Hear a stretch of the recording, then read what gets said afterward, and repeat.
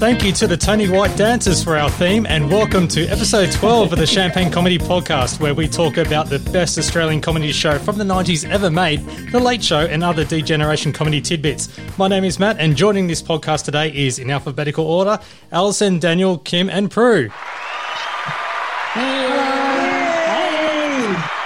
Thank you for coming back for this episode, and we have a very special guest for this one. He's a Late Show fan and operator of the Instagram account, The Late Show _Champagne Comedy, and podcast listener, Mason. Hello. Hi, Mason. Hello, everybody. Thank you for having me. And can I just say straight off the bat that I feel a bit weird. You guys all come dressed formally. This is very confusing for me. Daniel over there, I think I can see a cummerbund, I'm sure. But I've come dressed. This is incredibly awkward for me. I've come dressed as Steve Stinger Aris. I think that's his name, from the Lada car commercial. So the pink tutu from last week. I feel weird. Sorry about this. I get it. Look, yeah, I get a bit upset with that because I've met him several times, and he gets a bit upset when I mispronounce his name. So my apologies if he's listening. Welcome aboard, Mason. That was fantastic. Thanks. Hello, guys. Yes. And does it only come in pink that you're wearing? Your tutu? Yes. I've got several of them behind me. Yeah. When did you become a big fan of The Late Show? Well, it was 1992, and it was season 1, and it was probably about episode 8 or 9 that I started watching it weekly, that I discovered it. My brothers were watching it before that, and I sort of stumbled upon it, and I made fun of them at the time for watching this stupid ABC show.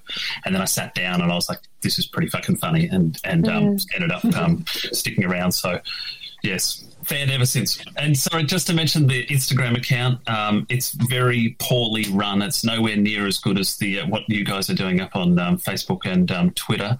So to my 400 or followers or something that I have, my apologies that it's a mere shadow of what the brilliant work Matt and the rest are doing up there. We all try our best, but at the end of the day, it's just probably the best part of the internet that we've all got that is just away from the actual reality itself. So we just put up random shit. There's always that one person who kicks up the stink, and you just go, forget about it, because it is a product of its time. Yes. Sorry. And I'll keep that to a minimum, I promise. Yeah. Either that or you treat it like a Warnicky. Oh, yeah, I can always. Warnicky. I was just going to say it's very good to put a face and a voice to the name, because Mason's also been a very prolific poster to the Champagne Comedy forums over the years, and is just as equally as big a fan as we are. Thanks, Kim. And Kim, you were running a website back in, I think it was 1996 that I first discovered, and you had like a quiz on there that I went on to and guest book, and I was loving that back in the day. So my hat is firmly doffed to you for your brilliant work. The Late Show cap, of course. Yeah. Thank you. I remember those guest books. Yeah. Oh, and Alison actually has her cap. She does too. Wow. Yeah. No. Yeah. Well, the cap will, the cap will actually appear in this episode a bit later. Yes. But we'll talk about that when we get to it. Yeah. We have a bit of...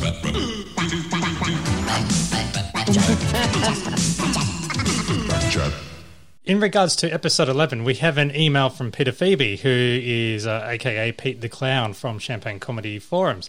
He does have one or two things to mention about episode 11. This is in regards to Papa Luigi's Pizza, the Things Us Wogs Will Never Do sketch thing that Santo did that we all know and love.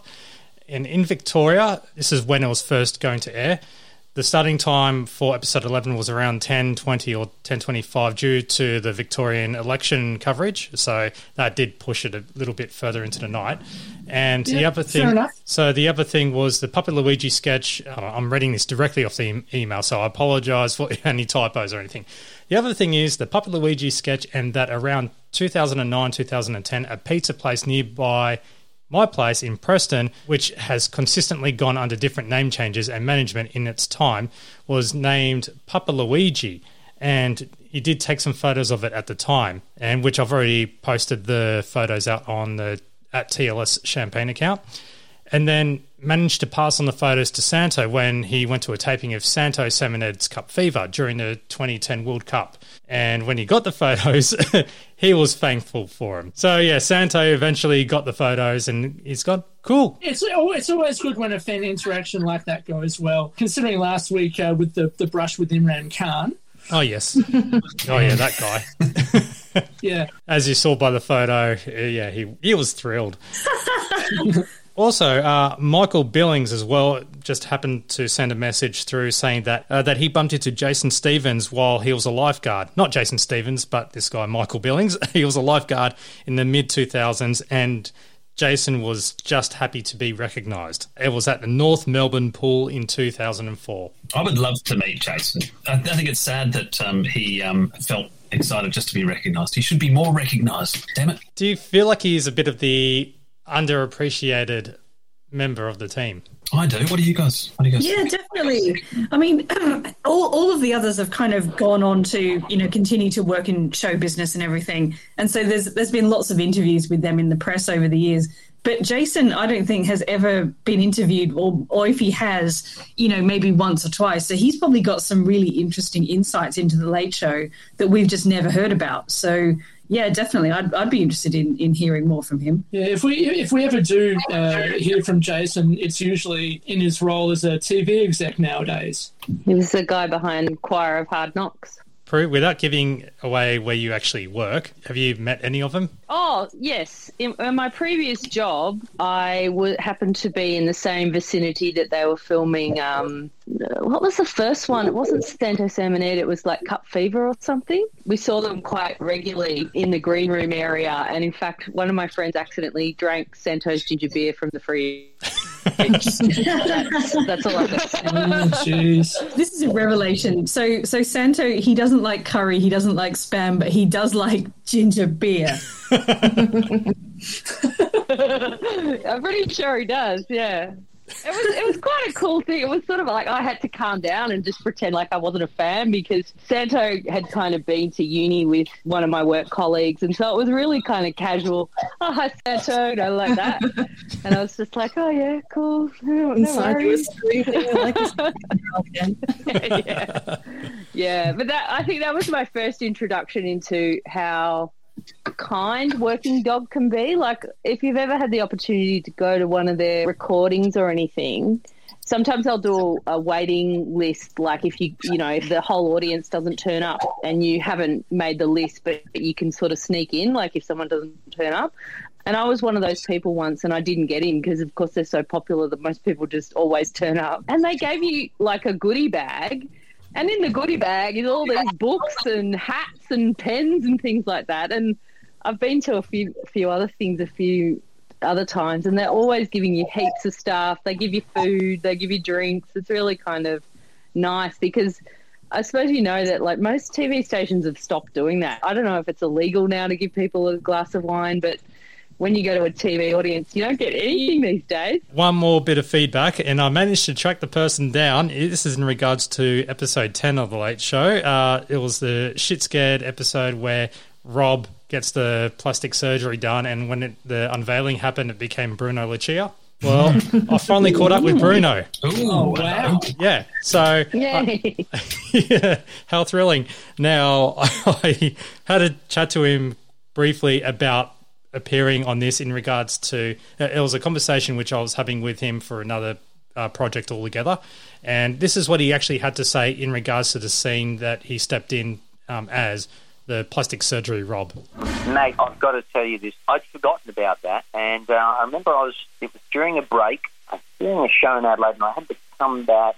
It was just a one-off, club that I did, 2 nights in Adelaide, and I came back to Melbourne, and I obviously knew of the Degeneration, but I hadn't seen that previous sketch that they'd done, or that character, and so I quickly had a look, and mate, I was nervous as anything meeting them, because I was in awe of those guys. I loved them. We had a great laugh, and it was easy to do. It was over in 10 or 15 minutes, so wonderful to work with. So I think Santo was directing that at the time too.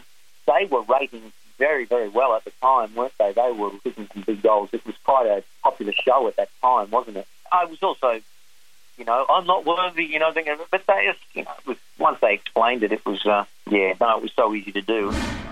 So, it was in all. Nice. Well done, Matt. I'm just investigating the hard questions and bits and stuff behind the scenes. So if you're an extra or you played a small bit, I'm after you. You didn't get him to say Chicky Babe, which, there's a couple of points there. That's it for the feedback. Now, Daniel, are you ready for your program guide? Yep, sure am. So this is what was up against Season 1, Episode 12, and this is coming from the TV listings in the Melbourne Age, which also carry critiques of what's in there by Ross Warneke.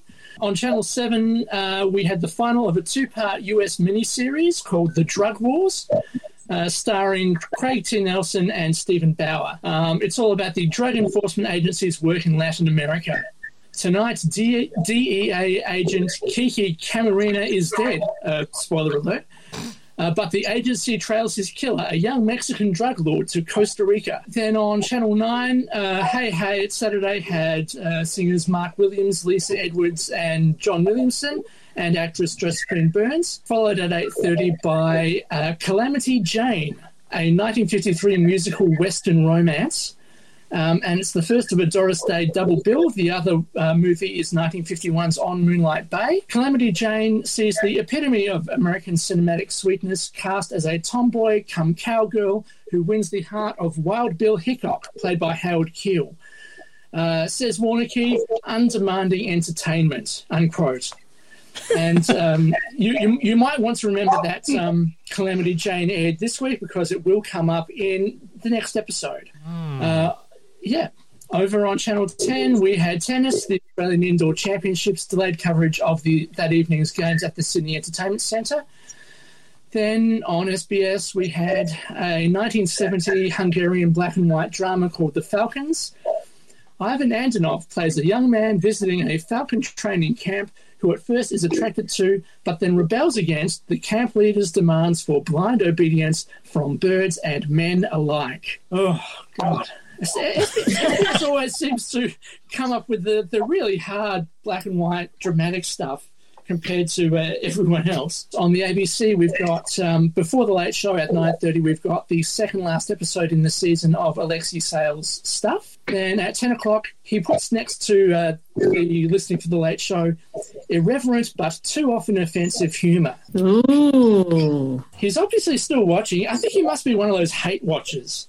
Before that term was coined in the internet era. Then at 11 o'clock, Order in the House, and at midnight, Rage with Kylie Minogue. And that's it for TV. Thank you very much, Daniel. And now it's time to break down Season 1, Episode 12 of The Late Show, broadcast Saturday, October 10th, 1992. And we have the opening, which is tonight's program is brought to you by Noeline Fragrance. Put it on or drink it. Also available in 6-pack. And even though this is a podcast, Kim actually has that as her wallpaper. Yes, I do. 68% alcohol, which is not quite enough to be a hand sanitizer. I think it has to be 70%, but it's almost there.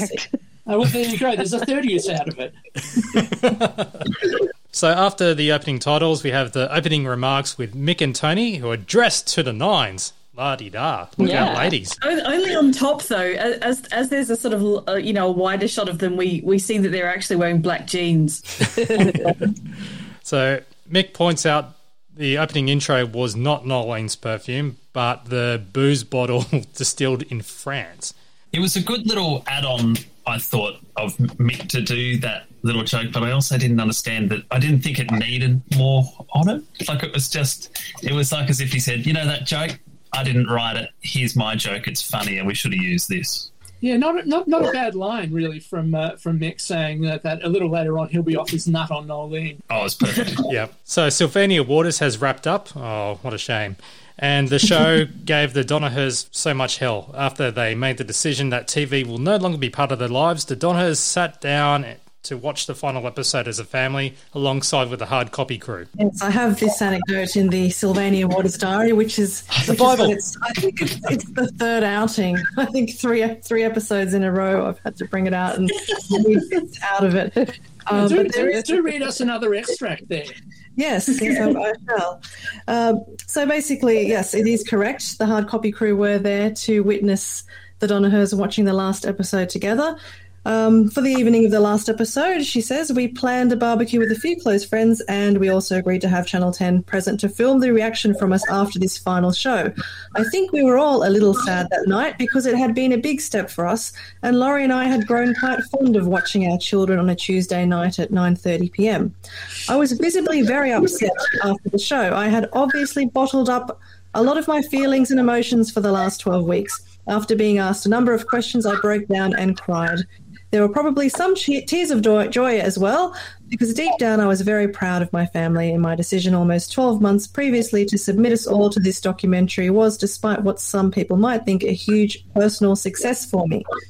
And then she goes on to say, all that remained for us now was to live in hope that Channel 10 would televise through their show Hard Copy that final night with all its happiness and sorrow as it actually happened. We prayed that they would not edit to create sensationalism as the ABC and BBC had done throughout the series. Channel 10 promised they would show it as it was, and to their credit, they did. The interviewers and crew from Channel 10 were very thoughtful. They could see that I was upset and did not push too far with the interview. They left us in peace, and for that I do thank them. We had a great barbecue on that final Tuesday with our friends, the Channel 10 crew, people from the Daily Telegraph Mirror, our manager, Brian Walsh, and his assistant, Chriselle Rogers. Everyone was happy. And then there's I think from the Daily Telegraph Mirror, there's a little article there which talks about the hard copy interview as well as the Lotto commercial, which is also mentioned in the introduction. The television advertisement has Nolene and Laurie squabbling over whether it was number 30 or 31, which came from the Lotto wheel during a draw, and it's expected to be shown from October 16. So that was what was broadcast. I'm surprised they didn't mention Burke's Backyard, Real Life, Andrew Denton, Couchman, Hinch, and Yarn Events. Funniest part of all that was her using the word documentary. I'm amazed that it was hard copy that seemed to have the lightest touch there, really. You would have thought if there was any organisation that was going to sensationalise Sylvania Waters, it'd be hard copy on Channel 10. Matt, have you tried reaching out to the Donahers? I'd love to hear what they think about all this. I don't know if it ended up in the previous podcast, but they do live in my city. Or that's the last time I read, and that was in 2017. So maybe they could live right next door. I do live in a bogan suburb, so it suits it perfectly. I think you'd know if they live next door because there'd be a massive pile of bottles outside for one. That BWS truck, yeah. Yeah, Dan Murphy's daily deliveries, I assume. As they mentioned as well that they've been on more shows than Georgie Parker. That's an early joke of Georgie Parker bashing. And Tony always has warned, hands off Nolene, which gets Mick fire in the loins. Leave Nolene alone! Yeah. But I will say I do actually have their little songs that they did. Mr. Sandman, bring us a dream. Don't want nobody unless it's Nolene. We moving till somebody's bought us. That sexy siren from Sylvania Waters. Nolene, having a drag on the sea, looking remarkably like Oliver Reed in a wig. Nolene, we saw you standing alone, tall and lovely and tan, a scotch and coke in your hand. Well, I've never been with Nolene, and I've been Laurie too. Ursula Paul and his lovely wife and a BBC camera crew. We all stand round and argue and get completely smashed. Then we pass it off as a TV show and sell it to the bombs for heaps of cash. Yeah. I do like Oliver Reed in a wig is pretty harsh, isn't it? I think for me, the line, the sexy siren from Sylvania Waters just kills me every time I hear it. It's perfect. Yeah. I do like how at the end they sort of lay into the fact that this is even a TV show, essentially, and somebody managed to sell it to the BBC. I think it was actually a joint production. Yeah, because the BBC paid for the production, the ABC paid for the booze. No wonder the ABC has no money. It's still paying off the Dan Murphy. It was great, that comment about fire in the loins. Like, the audience just went off at that. They loved it. I think it sort of also keeps harking back to what you were talking about in a couple of episodes ago, where Mick's developing as this real sex symbol on the show. So for him to say it's a fire in the loins, everyone's like, oh, yeah, there he goes. He's fired up again. He's whipping up the ladies in the audience in particular, I think, Mick Malloy. Yeah. So popular, that's why they had to introduce Mick's love line. All right, so we now have the news desk with Tommy G. Heading the news desk headlines up. Airline officials baffled as Boeing aircraft lands with engine still attached. Oh, also, this is a very important thing. I think this is the first time that Tommy G is wearing a Late Show cap.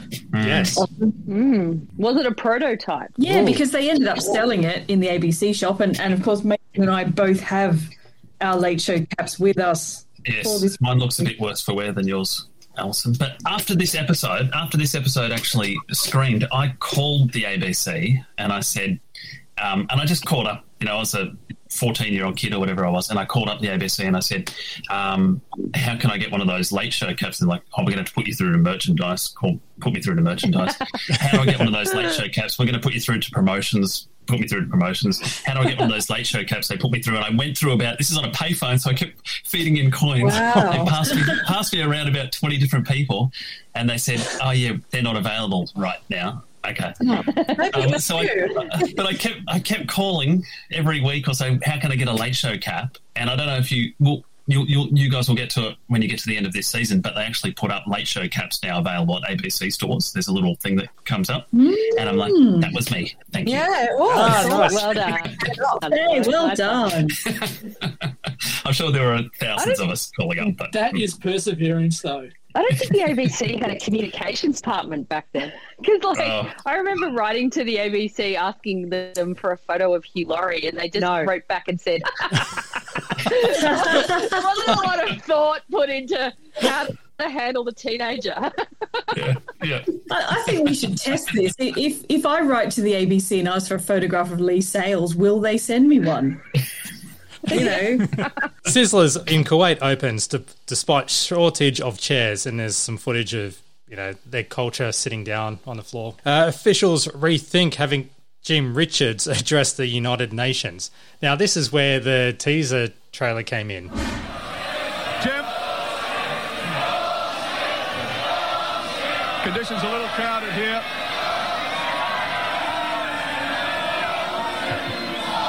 Next year is another year, but the Nissan GTRs have been all-powerful for the last couple of seasons. Yeah. The regulations said they could run, and you took advantage of those conditions, and the car proved to be simply unconquerable. Yeah, thanks, Gary. I'm just really stunned for words. I can't believe the reception. I thought Australian race fans had a lot more to go than this. This is bloody disgraceful. I'll keep racing, but I'll tell you what, this is going to remain with me for a long time. You're a pack of arseholes. Yeah. And if you're a car person, that all had to do with the Tui's 1000, and he raced the Nissan, and which was completely legal and everything, but because people were so used to Holden versus Ford during the racing conditions, it was pretty bad, and he was the one who had done most completed laps, and by default he won. So that's why everyone was being... You're a pack of arseholes. I'm not much of a sporting person, and that's just an awesome clip. Well, the entire clip is on YouTube, so if you want to look it up, go straight there. It's fantastic to actually see the history of that, and mainly for this. You're a pack of arseholes. Is this going to go into your rotation of clips that you cut away to? I've collected them all. There's plenty more where that came from. I vote that's how every podcast episode should end. You're a pack of arseholes. Yeah.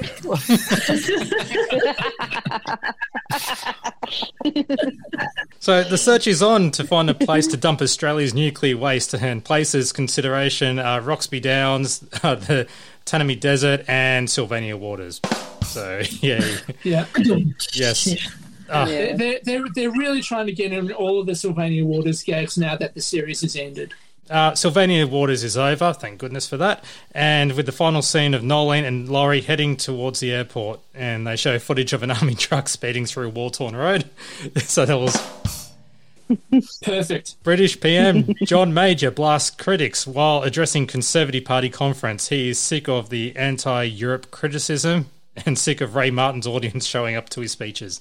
They were really old there, weren't they? Yeah, that was a good one.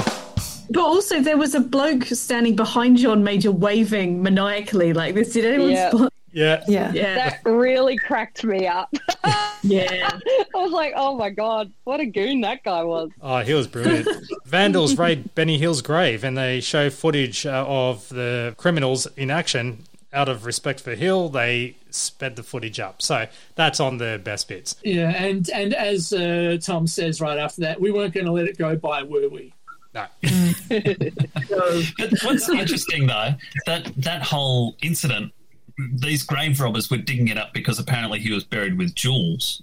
And it said in the article that his coffin was smashed, but his body was untouched and all this. And when I've read a few other articles, it's there was a plank of wood missing from his coffin or something. It's pretty horrible. It's a horrible thing. That's but scary. Where did the whole jewels thing come from? Is that... Would have been an urban legend. Was he known for his jewel wearing out in public? Like Liberace? How weird. Yeah. He wasn't quite Liberace, but I've seen photos of Benny Hill like in the 80s, and I guess like a lot of kind of well-off men in that era, he'd had a few gold chains and that kind of stuff. But Mr. T style. Yeah. Not quite Mr. T level, bit more subtle than that. But he wasn't Liberace. He wasn't wearing like massive rings with big diamonds in them and stuff. It was just a few chains, really. Yeah, not worth grave robbing, I would have thought. No. That's extreme. We head to Ireland, and they're going to hold a referendum on abortion. Questions to be voted on are: should abortion be illegal? Should a citizen be free to travel for an abortion? And should someone tell Sinead O'Connor she's a spiky-haired, overbearing loudmouth with one hit and no talent who should stop forcing her ill-defined opinions on a largely disinterested audience? And the options being yes or yes. For those interested in this topic, Ireland eventually did pass a bill to decriminalise abortion in 2018. Wow. So that's quite a long distance from 1992. The reason that they mentioned Sinead O'Connor is because 1 week previous to this, Sinead O'Connor appeared on Saturday Night Live in the US as a musical guest and ripped up a photo of Pope John Paul II while singing the word evil. And, stoked up a real controversy about it, yeah. Only other thing I'll mention is in a 2002 interview, when asked if she would change anything about what she did on SNL, Sinead O'Connor replied, hell no. Canberra, the government to end the Imperial Honours system. Oh, wow, hasn't that come full circle? Yeah. I can't believe it was this late that the Order of Australia was introduced. I thought it was introduced in the 80s. So I learned something. It was very prophetic because Tommy D ended up becoming an AO himself. Well, was he part of the fellow Order of Good Blokes? No, just the Order of Dead Set Legends. Yeah, he wouldn't have suited the companion of the Order of Grouse Chicks. His words, not ours.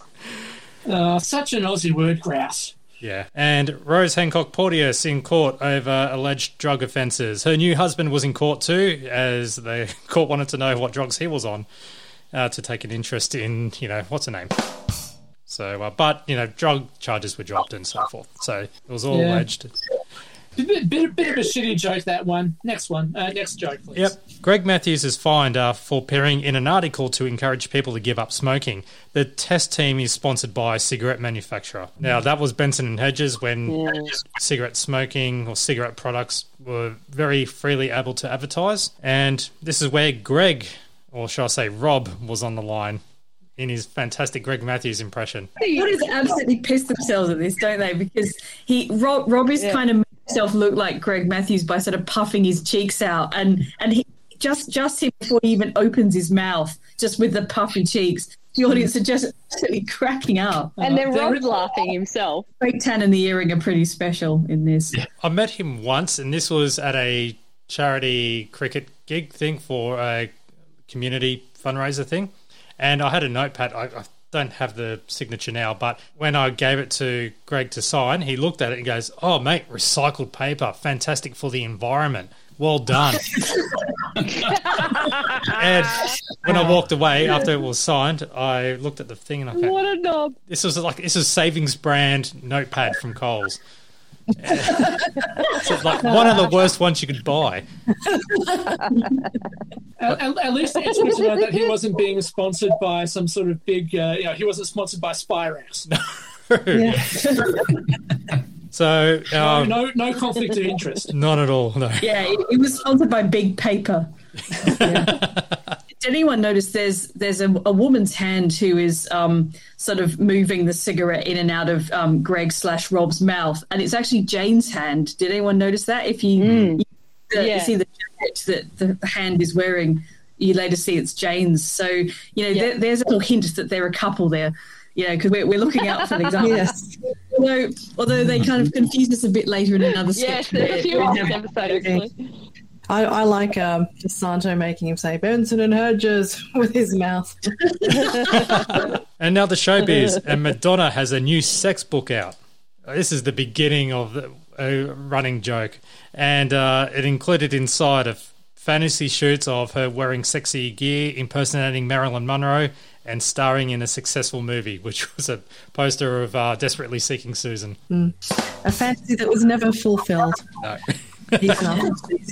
Evita maybe, but And next up, fashion news. Elle Macpherson tours the country. I don't have to step out of myself when I'm on camera. Anyway. But she would have had to step out of herself with apparently huge crowds wherever she went, touting her latest range of undies. Yes, I was at the Sydney appearance, I have to say. Grace Brothers, Sydney. I was just a fan of her work. As a 14-year-old, you actually got around quite a lot. So, Mason, you would have been among the crowd of about 3,000, they reckon. Yes, it was pretty crazy. I remember it was on one of the floors of Grace Brothers, and it was just packed with people. And I caught a small glimpse of her off in the distance because I was right down the end of one of the floors, but I was on the same floor. I was happy. Breathing the same air. I love the fact that they pointed out that there was a very healthy and clean-shaven Mick Malloy impersonated at the Melbourne location. Oh. Yeah, a suspiciously clean impersonator. Tommy G mentions in this that when Elle came to Myers in Adelaide that she was attacked by a man. And I remember this being quite a big story. I think the guy who attacked her was a sort of mentally ill guy or something like that. But this was a major story on this tour because, again, I think huge numbers of people went to Maya to see her, and then this guy attacked her. So that was the story there. Yeah, according to the news desk item, he rushed the stage shouting, "Elle's a whore," before being escorted from the building via a top floor window, as Tom jokes. Yep. But in Sydney, Elle threatened to leave if the rowdy crowd didn't settle down. But that didn't work, and so they decided to call up another speaker. You're a pack of assholes. So next bit is a sketch, and that is a Shit Music 23 FM commercial. I was wondering, with the logo that was made for this little parody ad here, whether it was like a parody of any particular station. The only one I could think of might have been 3TT, maybe? Does anybody sort of know? Double TFM? I'm not sure whether it would have been FM by at that stage. I'm going to have to look up the logo. No, I think it's definitely a piss take of Triple M. Because, that's where they worked and had to put up with all this endless Elton John crap. Did it like the old Eon FM logo at all? Well, Eon FM... Nah, because that had a rock angel. Yeah. Remember that? Oh, that's where the rock angel comes from. Okay. They illustrate that they had so much variety from the 70s playing Elton John's Candle in the Wind, the 80s playing Elton John's, I guess that's why they call it the blues, and to illustrate the 90s, Elton John's "You Gotta Love Someone." And they're not afraid to rate out by playing even more Elton John. I'm Still Standing. But they had Phil Collins sometimes. Yeah. Yeah, and Unforgettable. Every 10 minutes. Oh, God. Remember when that song was at the top of the charts for like a year? Just when we thought Bryan Adams was enough, long enough. As soon as you hear those, Houston, you know, etc. I'm kind of wondering who might have written this sketch, who might have had the hatred of radio station management. Because, I mean, they really stick the boot in when they have lines like, where excitement and innovation means more Elton John. That was basically 90% of Get This was slagging off commercial radio stations on commercial radio. Yes. So. and it's on the Satanic sketches as well, so with Rob as the announcer. And with Wayne from St Albans calling in. The next scene is the lounge, and Tony and Mick receive feedback from the song that they performed at the top of the show. They were very happy with that, so probably callers wanting to complain. And they also have another song to perform, and that is... What's all that about? Yay! I'd just like to mention the funny line before they introduce What's All That About, which was, people have been phoning in. Yes, and one of them was complimentary. This one's iconic, and hell, even another Benson and Hedges reference. Oh, it's got your little crush on John Harrison. Yeah! Yes, I love John Harrison. Yeah, I think... From the deep end. And he was also a crush of my friends and myself. And what I loved was that he was one of 3 priests to appear in this episode. And how funny are priests in comedy sketches? They're just guaranteed comedy gold, and he's the first of 3. Was John Harrison still your crush after being vomited on in that sketch? Absolutely. Oh, yes. Yeah. Made him more alluring. Hot stuff, that guy. This song, I think it's very well written. They managed to pack a lot in quite a short space of time. I mean, they managed to get through 9 verses of it. It looked like majority of it was written by Tony because there were very obscure references such as Peter Greenaway, stuff with the Cure. Yes. Yeah. The cook, the thief, his wife, her brother, the dentist, the man from up the road, his friend Silvio, their dog, 3 architects, and the spoon. Very funny. What's the giant worm that they mentioned? Has anyone been to the giant worm? What is that thing? What's all that about? It's one of those. It's one of those. Yeah, exactly. It's one of those crappy kind of tourist attractions, a bit like Egg World that we had a few weeks ago on the Late Show. It's literally a worm farm, isn't it? And they've just built a giant worm to kind of, make it a bit more interesting. It's somewhere on the outskirts of Melbourne, isn't it? The giant worm. Yeah, they seem to shoot it from quite a long way away, which makes me think they might not have had permission. No. Hey, but I've got my own What's All That About? What's all that about? What's all that about? With the line, a speech by John Hewson. After about half an hour, we could feel our belts loosen. What does that mean? So our bowels loosen. Oh, our bowels. I was thinking something really different. Talking about the GST as well, like back when that was a far-fetched concept. Oh, yeah, don't talk about baking a cake and stuff. And there's a nice cameo of Jason doing of the Cure in the Cure bit, wasn't it? Yeah. Pretty good. Pretty good there. Just looking at who else they stick the boot into. Students doing street theatre.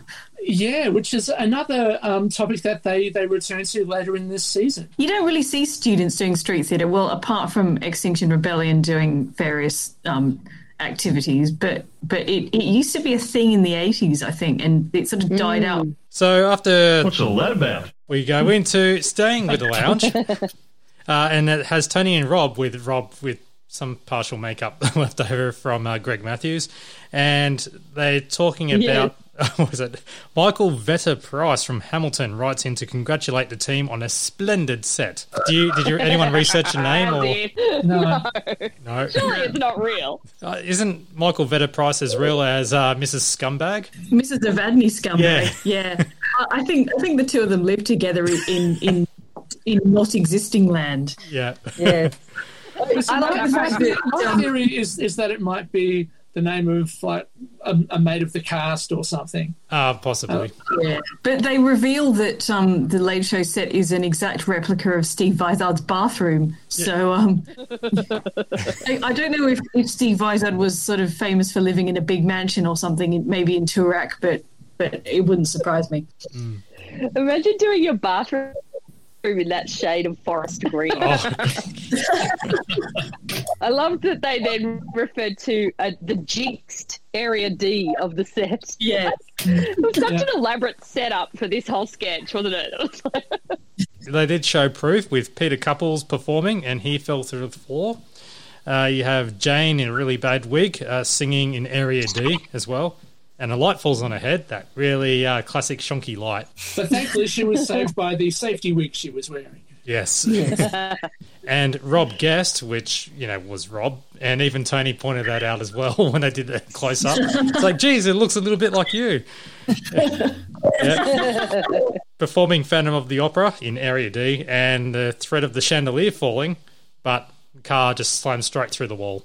Good little misdirection there, because they showed this chandelier overhead jiggling like it's going to fall. Yeah. Well, like is it was a great Phantom of the Opera. So would this have been one of those ones where they just recorded it beforehand and just kind of cut away and edited it? Yeah. It's pretty elaborate. Yeah. Although, mind you, very, very implausible that they would have Jane just singing Billy Joel's Just the Way You Are just for no reason, unless it was to appease Ross Warneke, who liked those sort of, more variety type departures. Yeah. Well, that and isn't it interesting to see Peter Couples appearing on The Late Show, because I don't think I've ever seen him in anything other than Carols by Candlelight. So as far as I'm concerned, Peter Couples had one gig a year, and it was Carols by Candlelight, and I have no idea how he survived the rest of the year. Yeah, it's kind of amazing they managed to get him as himself, really, that he said yes to it. It's probably just hovering around the area, maybe waiting for Sunday Arts to start. I thought the light hitting Jane on the head looked pretty full on, like it looked like it hurt her. Unless they use that sort of technique where they do it really slowly or something. I don't know. It looked very real. Well, they were using the safety wig. I assume that meant that there was some sort of padding underneath that or something. I don't know. What is the safety wig? We've got to find that out. My hypothesis, just quickly, is that it might have been like a very lightweight prop made to look like a heavy piece of lighting with a bit of pyrotechnics attached to it.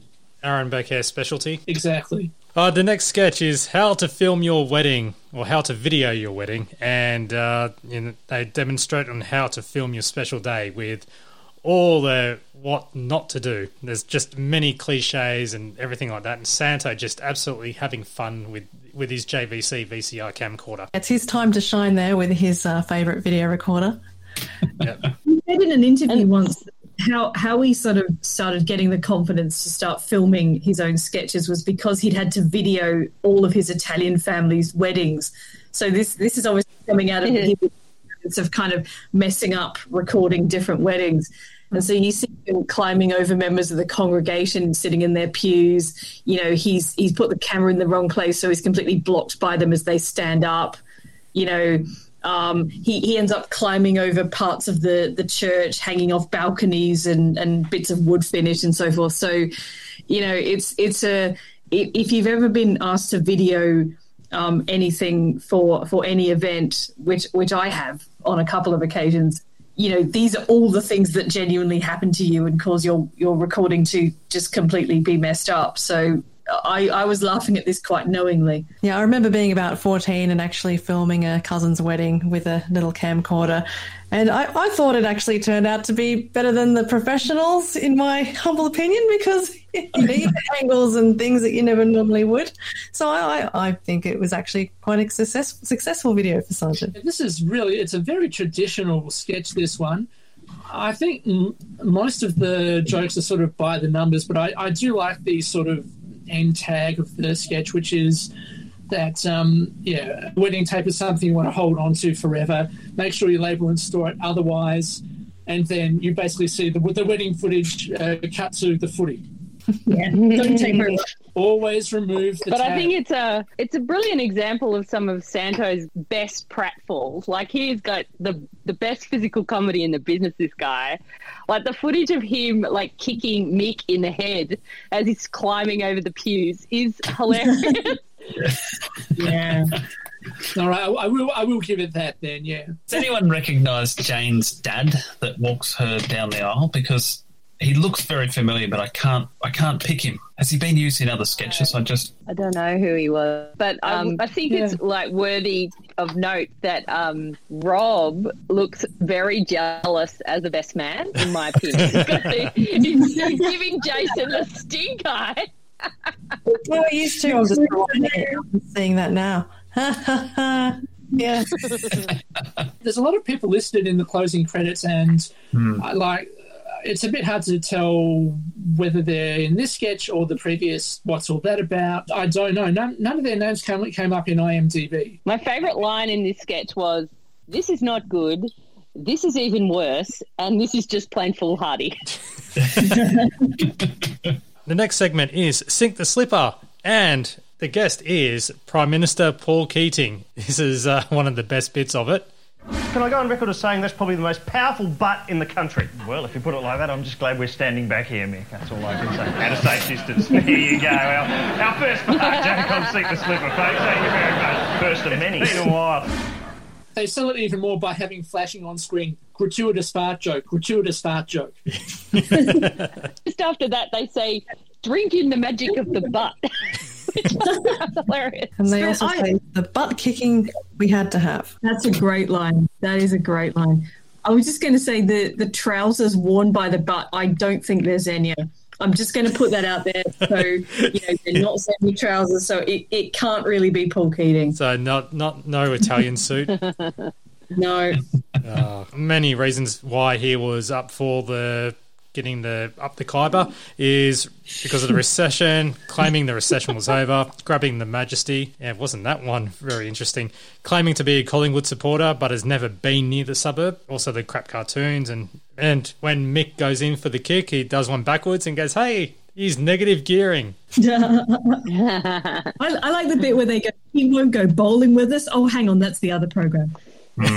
Yeah. What was that? What was that a reference to? Yeah, please. Andrew Denton's program at the time, he would get Paul Keating to go bowling with him. And this was the long run. And Paul Keating would never accept the invitation to go bowling with Andrew Denton. So this is, I guess, another of those jokes about how Tony Martin looks like Andrew Denton. So, that's in reference to the program Live and Sweaty. And from memory, I think Paul Keating did go on that show but didn't do the bowling. What a killjoy. So, but he did get his complimentary Sink the Slipper t-shirt, unless it has a gift tax on it. If anyone listening is wanting to do late show merchandise, I would happily buy a t-shirt that says "I got my butt kicked on Sink the Slipper." So there's a market of maybe one, but I'm sure there's plenty of other sketches made into merchandise. Well, here's the thing. We'd all love. Since, as you're a passionate listener, and would you buy a coffee mug with Warnicky or Pedantry printed on it? Yes, I would. All right, there's something to consider. We've got some merch ideas coming up.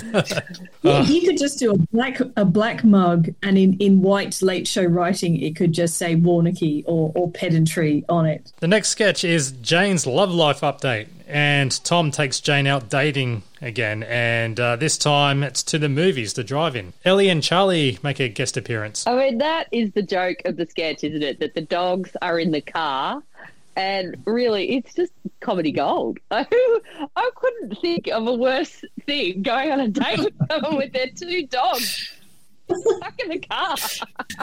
Well, they're smelly dogs as well, and the dogs get all the food. Tommy G goes, the dogs get to eat it all. As the library says that she's been swimming in the gully trap. Well, there's another bit where he says, "Oh, hang on, I've just got to apply some cream to Charlie's rash," just to make it even better. On his boy bits, yeah. Yeah. And this is a sequel to when Tom took Jane out to the Greyhounds in episode 3.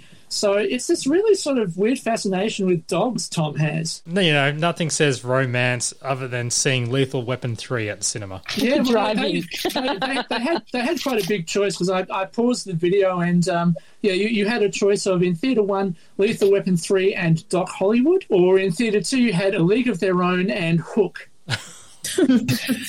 So I would have picked Theatre 2, definitely with Hook. Oh, I would have gone A League of Their Own. Yeah. That's actually a good movie. That's a Madonna film, is it not? Yeah. Yeah. Yeah. Do you reckon that might have been her most successful? Evita, maybe? I mean, I don't know. Evita, yeah. It's Desperately Seeking Susan, Dick Tracy, or Evita, isn't it, really, for Madonna's I'd say Evita. Didn't she get nominated as something for...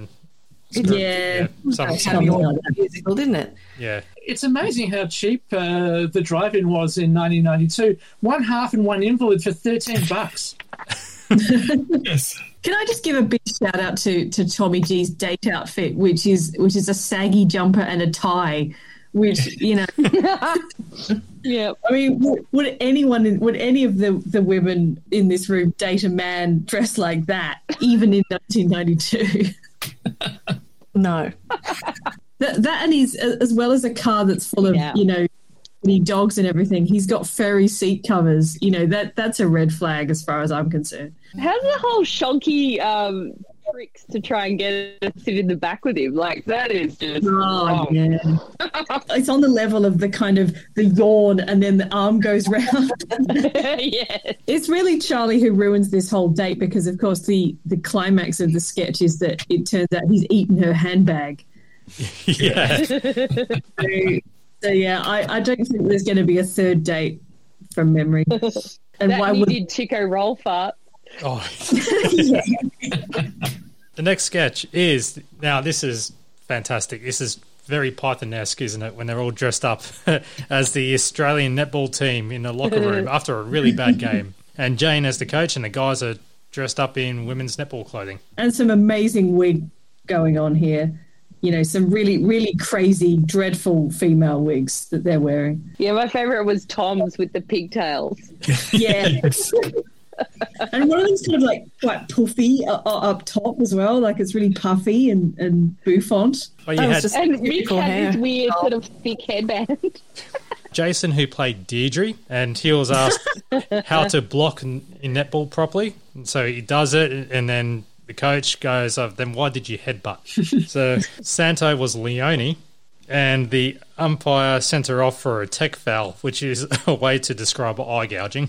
She did have her foot grounded on the floor, but it was on the goalkeeper's chest. So a lot of this was quite visual. And you have Tom as Nicole wearing some jewellery on court, which were knuckle dusters. But no, they were engagement rings. That'd be beautiful. Well, that and also the whole gang going, yeah.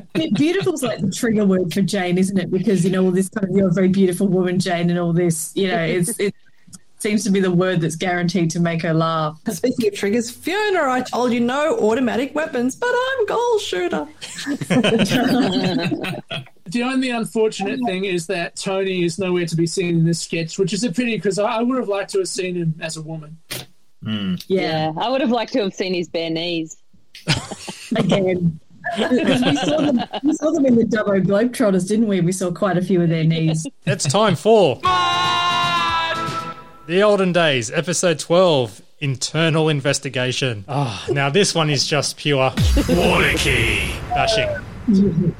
Yeah, this is pretty much catharsis for the crew. So you had the guy who was an automatic teller machine. Great visual. They just start poking him and then the noises. Yep. Yeah, the beep beep beep.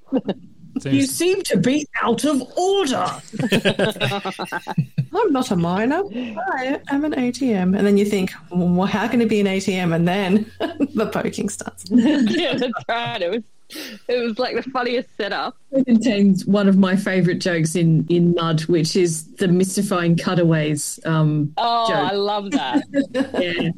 Yeah, well, that's when Front Bottom was reading the review of The Olden Days. Yes. Yeah, and where everything he described actually happened. Yeah, especially with Alden just standing there swilling tea. And then with that look, it's like a double take. It's like, what? I've been caught. And front bottom gets approached by, I think it was Hatstrap. You couldn't find the riding crop, but there are 4 suspects out there to conduct internal body searches. Guess who's got the riding crop? It's Warnicky, of course. Warnicky. The names of the other suspects, there's Oliver, which is for Robin Oliver, who wrote for the Sydney Morning Herald. I'm not sure who Mikake and Titleborn were, but I assume they're also names of people who didn't care much for the show. There was no Fidgen. No. Reference. No. Yeah, no, that one was pure revenge, really, to the critics. He eventually finds it, but he also demands to be taken seriously, and so he decides to organise a Reg Gorman lookalike contest for the next episode.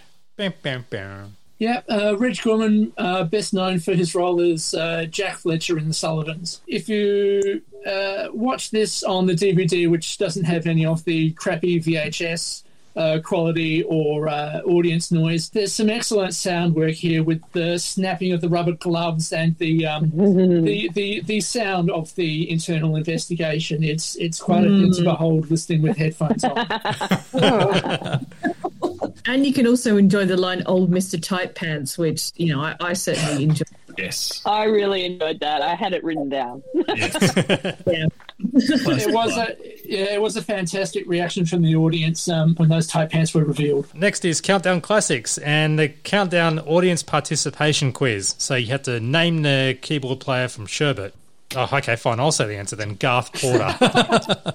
And the prize was a Pollywaffle, which is exciting. They had 12 Pollywaffles and 3 Whiz Fizz to give away. Yeah. Why is this man looking nervous? And they show a screenshot of a sea captain, and that was because he was standing in front of the village people. Now, the pop singer William Shakespeare, he had 2 hits, My Little Angel and Can't Stop Loving You. And what was his 3rd single?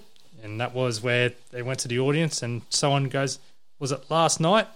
And guess who it was? It was William Shakespeare. In the outfit as well. He's in the outfit. In the glam rock outfit, yeah. As Tom says, how spontaneous is this? They bring him down onto the stage and they said, come and sit on the celebrity beanbag. And so they've got a third beanbag just for Yeah. I remember this distinctively. Like, I watched this episode on TV live because I was watching it in the lounge room with my dad. Dad was on the lounge, and then with all the roars and applause and stuff like that. And my dad's a major music nerd.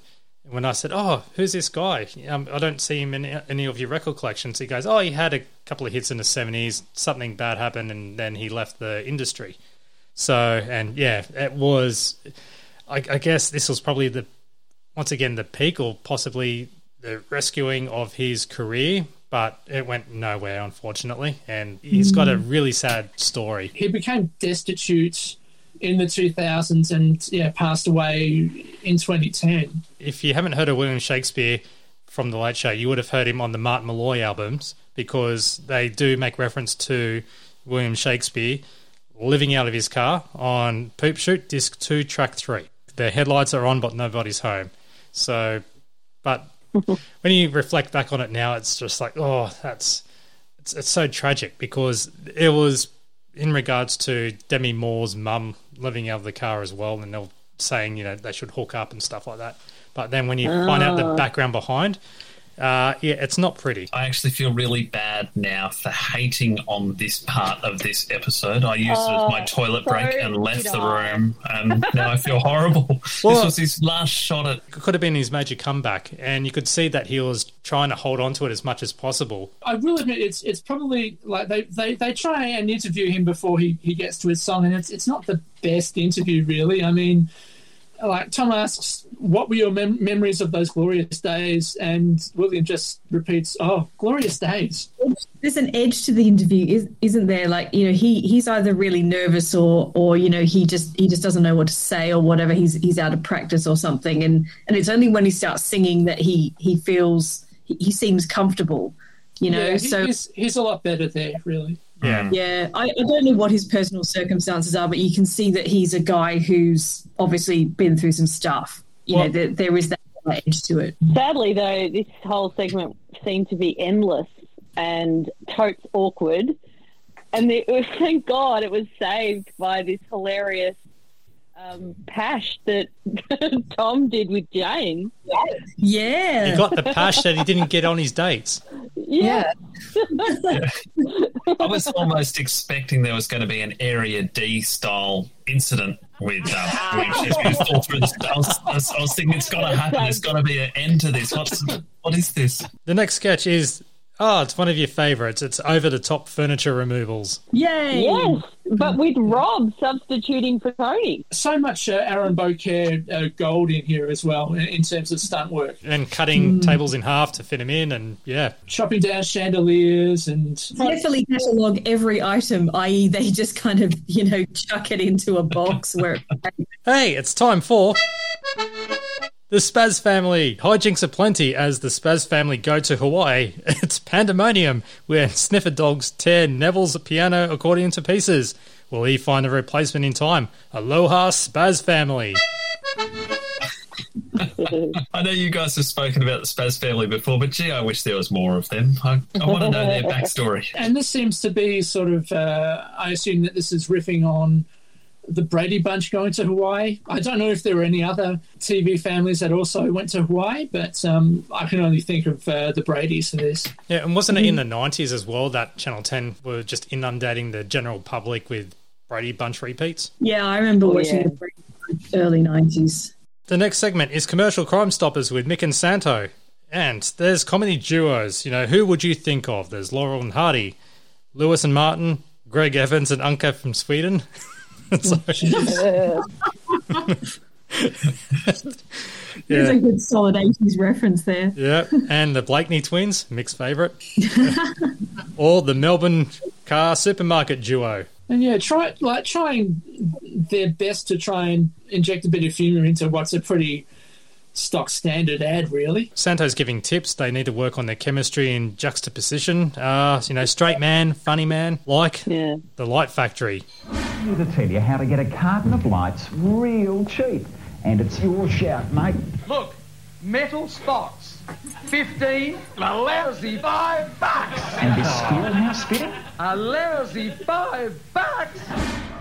I'm a Sydney-sider, and when I saw this, it reminded me of the Lua Doers carpets commercials, where it was the father and son duo, and then every time the son will say something, and then the dad will go, "Son, tell him the price." Yeah. Yeah. I remember being from Adelaide. I remember the ads for the Light Factory, Adelaide's own Light Factory. I don't quite remember these exact ones, but they were quite a prolific advertiser in the era, and they were definitely in the crappy category of local ads. One thing I did like about that segment was just how funny men duos sometimes don't get along, and the Light Factory guy has gone alone all of a sudden, and he's Mr. Versatility, so he not only just says he basically says a lousy $5, and he's also the straight man, and he's talking about the normal prices as well. Like a lousy $5. Of course, reminds me of what happened this week when Tony Martin was actually featured on the Malloy Show in a brief promotional segment. Yes, it was to promote Sizzletown. What happened on the Malloy Show was, this was on the podcast that I listened to, was they played a clip from the latest Sizzletown because obviously Matt Dower works on both programs. But they'd actually done that last year as well on Kennedy Malloy. They played a clip from Sizzletown. So it's the second time it's happened. What I kind of assumed from the tweets that I originally read was that Tony was on Malloy, and sadly he wasn't. It was just the clip of him. But yeah, maybe the funny man feud is cooling down a bit. Well, yeah, it just also shows that us fans, we take a lot of things to the face value of, as soon as we see something, we go, oh, it's happened, it's finally happened, because we want that kind of closure. But pigs are flying. Yeah, exactly like Harry Shearer. Yeah, he tweeted all about that, saying, I just saw a pig fly. Yeah, but Tony did tweet about it. He acknowledged, at least. He said, oh, yes, that was me. And then everyone thought, oh, it actually was him, but it was a clip of him. But at least he did tweet about that. What we need is for him to be a guest on Malloy, and then I think we can call this feud done with. Yeah, it's like with the Logies, when Tony was doing the announcing, and then because Mick and Jane were there, and so people go, oh, well, Tony mentioned Mick at all, and Tony did, and it's like, oh, that means the feud's over. It's like he's only just mentioning the name. It's not means he's going to meet him on stage and give him a handshake or anything like that. It just means that he's being professional. Yeah, 100%. Yeah.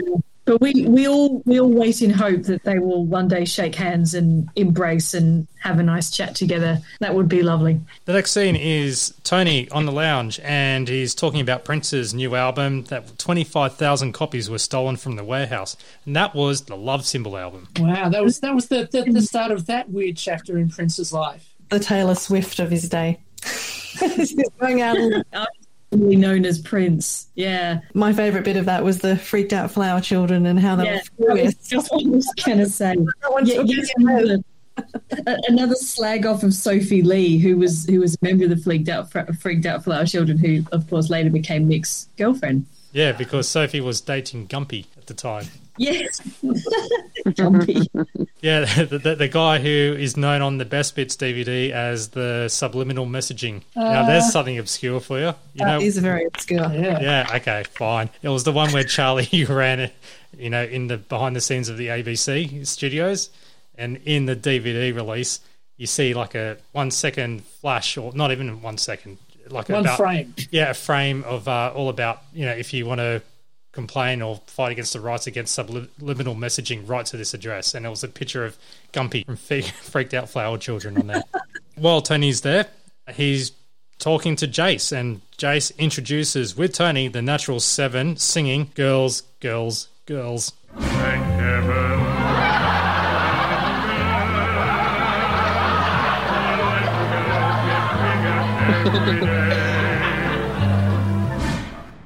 I felt so awkward watching this. It was all kinds of wrong. Yeah.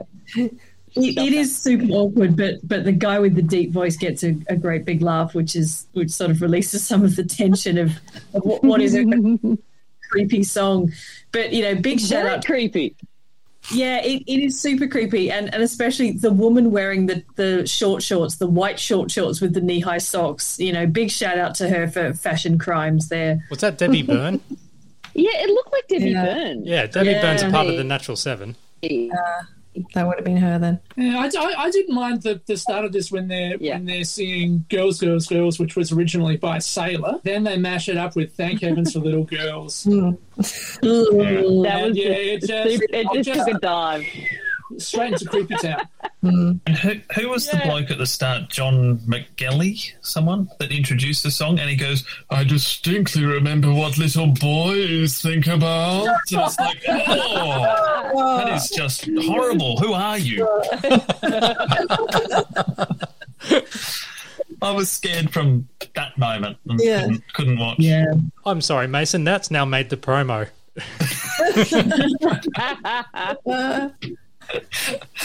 Yes. A few weeks back, distinctly remembering what little boys think about. Don't want to know. No, I don't know, mate. I'm a person. I don't have to step out of myself when I'm on camera.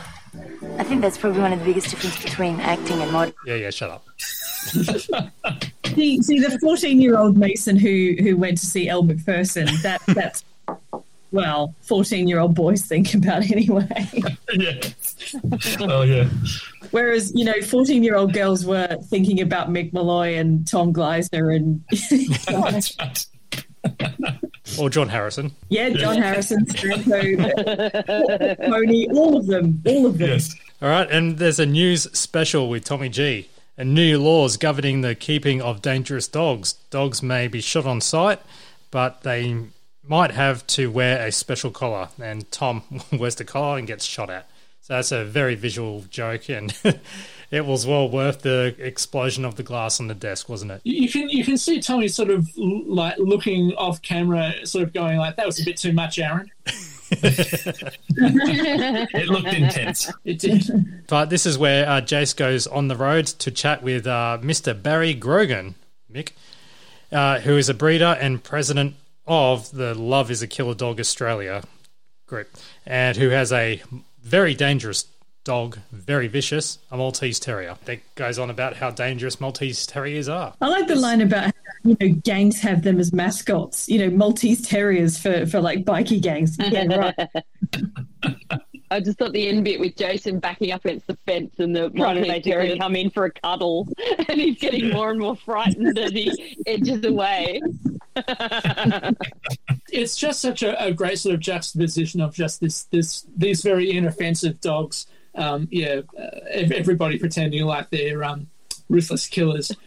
And the other bit I like in this is they conduct some vox pops with, as far as I can tell, real members of the general public, and it's quite obvious that the people have been asked what they think about dangerous dogs like Rottweilers and Alsatians and that sort of thing, they just show on a clipboard the Maltese Terrier, and it's just like you can tell it's all been taken out of context, but it's done just to great comic effect. The next sketch is St Michael's Handy Church, and it's the confession drive-through, which is one of the most popular sketches around. Yeah, they were really forward-thinking in these COVID times, weren't they? Who knew? Oh, yeah. But this was one of, if anyone grew up in a Catholic environment like I did, this was one of those ones that just made you laugh because you just knew this was just how it went. And you just get your penance and you just drive off and you forget about it. Just the different sins that you could do. 7 deadly sins with a lot. But he got that, and he also got various other ones like murder and adultery. I can't remember which ones he chose. But how do you do double? He must have been very busy. Do you want guilt with that? No. Yeah. No. And then there was the classic line that we all said, body of Christ? That'll be nice. I was impressed that they were able to find a church which had a sort of drive-through window equivalent. I imagine not many churches have got that combination of a driveway going right past the church and a sort of window thing that they can open. So they must have done a lot of location scouting for that. Mind you, there's also a lot of height between the window on the building and the window of the car. Like it's almost like Tony has to sort of lean half of his body out to try and get the host to Mick. Is that a bit off? Oh, very mildly, but I mean, it's quite a blasphemous sketch. So, like, I'm prepared to give them leeway, Fair enough. So we need a sting that says blasphemy. There's quite a lot of blasphemy. We've got our new segment. This podcast is just going to be so full of grabs and less talk. Yeah. Less talk, more grabs. Yes. The next segment is Graham and the Colonel, and they've got a big agenda. Huge agenda. Yeah, and they start off with another jab at Sylvania Waters. Yeah, playing a drinking game. Every time, basically consciousness. Basically, every time Nolene drinks, you drink too. Yeah, you're going to end up catatonic. There was also the Colonel went to Tony Gregg's 46th birthday, and it was nearly up to his half century. Humorous jibe there to prove we're more than just a couple of dour individuals talking about the serious side of sport, and that we're capable of an odd occasional light-hearted play on words. Yeah, thank you. Anyway, there was a whole bunch of gags in this, like, did he cut the cake with a knife? No, he put his key in it. Yeah. That amused me. That and some of the guests who were at his party. I think Chelsea Brown was there, and the whole top row of blankety blanks as well. So I do like how with that grab, it's similar to the actual reference to Champagne Comedy much later on. How they sort of they seem to make a lot out of a cheap throwaway gag.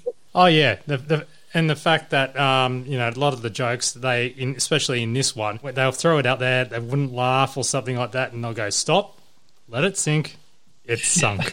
Yeah, I love that. Other sporting events that Greg Norman pulls out of World Match Play Tournament, he has a problem with his swing. After he does this, swings and then shakes his head. That's right. Yeah. Stop, let it sink, it's sunk. and the Australian Indoor Tennis Championships. He doesn't think he's watching tennis until he hears the squeaky shoe sound. And, of course, the Jim Richards Tui's 1000 serve. You're a pack of arseholes. It's just so funny that ever happened. Oh, that's fantastic. I'm looking forward to the episodes where they start doing the "G'day, it's John Blackman here from Telecom Mobile Net," because they do that and... You're a pack of arseholes. There's a running joke throughout. Sorry, too much forward looking at that one. Speaking of Hey, we have a guest on this segment, don't we? Who's similar to someone. Oh, yes, Dennis. Yeah, Dennis Elbow. Voiced by Tony Martin, I think. Yes. Yeah. Because when it's a Mickey Knee parody, basically. It's such a crap gag that Tony as Dennis puts out. Is it true what they say about Dean Lucan, that he's, a weightlifter? Stop. Let it sink. It's sunk. Do like the one about the Colonel's body pillow. Yes. Is that the cheap version full of briquette? Covered in hair. Especially when they said, "How is it?" and they're going, "Well, it's better than this segment." Yes. Oh, but then Santo drops a clanger and says, "Playing like a insert terrible word." Oh, yeah, that one. Yeah, it's to do with some sort of a grand chess match with Bobby Fischer, and they don't mention the other person, but I'm trying to think of a euphemism for this, but I can't. No, you don't need to. Yeah, just give us time. Yeah. Mm-hmm. Closing time now, and on the couch, they invite the audience to make your own Sylvania Waters ending, and that's by filming your parents having an argument. And Santo plays a demo. And it's just him filming his Italian family. Yeah, and you're always criticising my dressing gown and the wallpaper. Does anyone speak Italian? Was that actually what they were saying? My dad's side of the family is Italian, but I'm not proficient in Italian, unfortunately. A traitor to my heritage, unfortunately. And it's a bit sort of 50-50. Like, obviously, the two people's names are not Lorenzo and Noelina. Right. Noelina wants her vino and then taken away from her. I also don't think either of them said I want at least 500 guests at my wedding. I think it was 600. So many guests. At the end of it, Santo says, "Oh, I'm the member of the family who refused to be in it," and this is a reference to one of Noeline's daughter, actually, which she mentions in this book. Just before filming starts, it was literally the day that the cameras were coming in to start filming. On the kitchen bench was a note from her daughter Joanne saying, "Mum, I don't want to do this ABC thing, and it's going to be impossible to live here while it's on, so I'm moving out for 6 months. I'll see you tomorrow. Love, Joanne." And she raced into her room, opened the drawers and wardrobes, and it was true. Everything was pretty much cleared out, and she was apparently quite hysterical. And the first day of filming was also that day, and it was a disaster, and she was heartbroken, and she had all of that to cope with all the cameras, apparently. So, yeah. That is shocking. That is as shocking as that story of Laurie shoving the garter notes down. Yeah. Like, surely if one of your kids said, "I can't handle this, I'm going to have to move out for 6 months," that would be it. That would be the deal breaker. You'd be like, I think we better not do this. Yeah. It's like one of the Osbournes refused to be filmed when they did the Osbourne docu-soap. Yeah. So obviously, the Donahers were the first to do that, to have a member who refused to be filmed. People, goodness me. Another sort of thing coming off the heels of the Bert Newton Art Prize. Suddenly it's do-it-yourself Sylvania Waters, and as Tom says, all it requires is mum, dad, an argument, and your mum to drink a fair bit. Closing credits time, and what was Michael Hirsch's job for the day? He was street seeker coordinator. There we go. And also, there was another comedy credit, which was introducing John Harrison. Yeah. Yes. If anyone spotted that one. Yeah, No he was introduction necessary. Yeah, so yeah, he was the softly spoken priest in What's All That About? What's all that about? That's the one. What was it again? What's all that about? We also had Peter Couples as himself in the Cursed Area D. What's all that about? Sorry. Also, William Shakespeare as himself in Countdown Classics. Then we had a whole bunch of other people. I have not been able to find out anything about them as to where they are in this episode, but we had Liam Beattie, Richard Fear, Michael Freeman, Kate Cantor, Peter Labser, Orlando Parente, and I quite like this credit, Colonel CJ and Mrs. J. McCarthy. So we had the Colonel and the Lady Colonel. Oh. There you go. And I've got no idea who they are, but I would like to think that they were the old couple at the end of What's All That About ringing in to complain. Ah. What's all that about? What's all that about? We've also got, again, this might be a bit of pedantry. We get to see William Shakespeare one more time, giving out the number to call for tickets, along with Jane singing along to My Little Angel. Yeah, doing a really great job. Which, if you lived anywhere but Melbourne, as you guys have said before, you wouldn't have seen any of this stuff before. So when I can see this stuff, it's just like this awesome little grab from back in the day. To us, it's like an Easter egg. Yeah, it's good stuff. All right, well, that does wrap up Season 1, Episode 12 of The Late Show, as well as this podcast. And I might as well make this quick because we will still get some more prizes coming in. We do have some prizes donated by Alison on their way to Australia at the moment. So as long as any questions for Ben DVD doesn't open up magically after impatience and frustration, here are the entries of making your best Late Show quote. I made love to her like a tiger. Like a tiger. Good day from Dominic. How are you? No, Mister. Ladies and gentlemen, do you believe in mental telepathy? No, I hear you think. You can say what you want about me. I may be ugly, but at least I'll never be as ugly as an Angela Weber. You're a pack of assholes. Yeah, that's what you are if you don't enter this competition. You're a pack of assholes. Ooh. You'll just have to hear that over and over. But if you do enter it, you know. And beautiful. Hey, there's plenty of more entries. Like, you can even quote one of the grabs. Like a lousy $5. Yeah. Plenty more where they came from. So, yeah, shoot us an email, champagnelateshow@gmail.com, or send us a tweet at TLS Champagne, or visit our website, champagnecomedy.com. Hit up the forum. It's still active, just. So, it could fall over any minute. Yeah, like bloody spam bots. And also hit us up on Facebook as well at the Late Show page. So, or fb.com/champagne comedy. So, not the Stephen Colbert one or anything. That does get mistaken sometimes for that show. Or because people don't really look at the pictures and go, oh, this is not Stephen Colbert, it's some other dodgy Australian comedy show from the 90s. That's not why our ratings, our downloads are actually quite high. No. I've had quite a few listeners.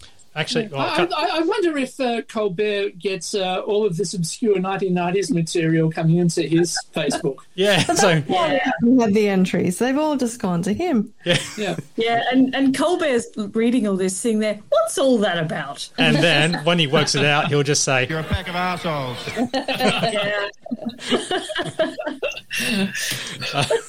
That's going to get a good use, that's for sure. Oh, yeah. Yeah. Oh, yeah. Thank you very much for joining us, Mason. It's been fantastic to have someone such as yourself on board, as long as all of us nerds can kind of join together and talk shit, really, all about a great comedy show in the 90s that if it was all released in full today on iView, it wouldn't last. And it's the reason why we're doing this podcast. So thank you, Mason. Thank you, Matt. Thank you for having me, everyone. You guys do a great job. Keep it up. Love it.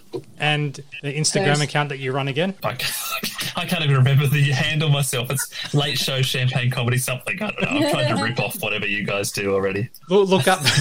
Look me up. Just look up Stephen Colbert on Instagram. That's right. All right. Well, I just want to say thank you again very much, Alison, Kim, Prue, and Daniel, for joining the Champagne Comedy Podcast again. We'll see you next time. Bye. Bye.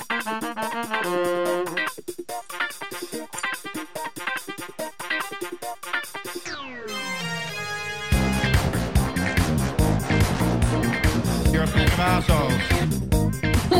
Thank you for listening to the Champagne Comedy Podcast, created by fans for the fans. For more information on this podcast, please visit champagnecomedy.com. Produced by Matt Fulton Productions, mattfulton.com.au.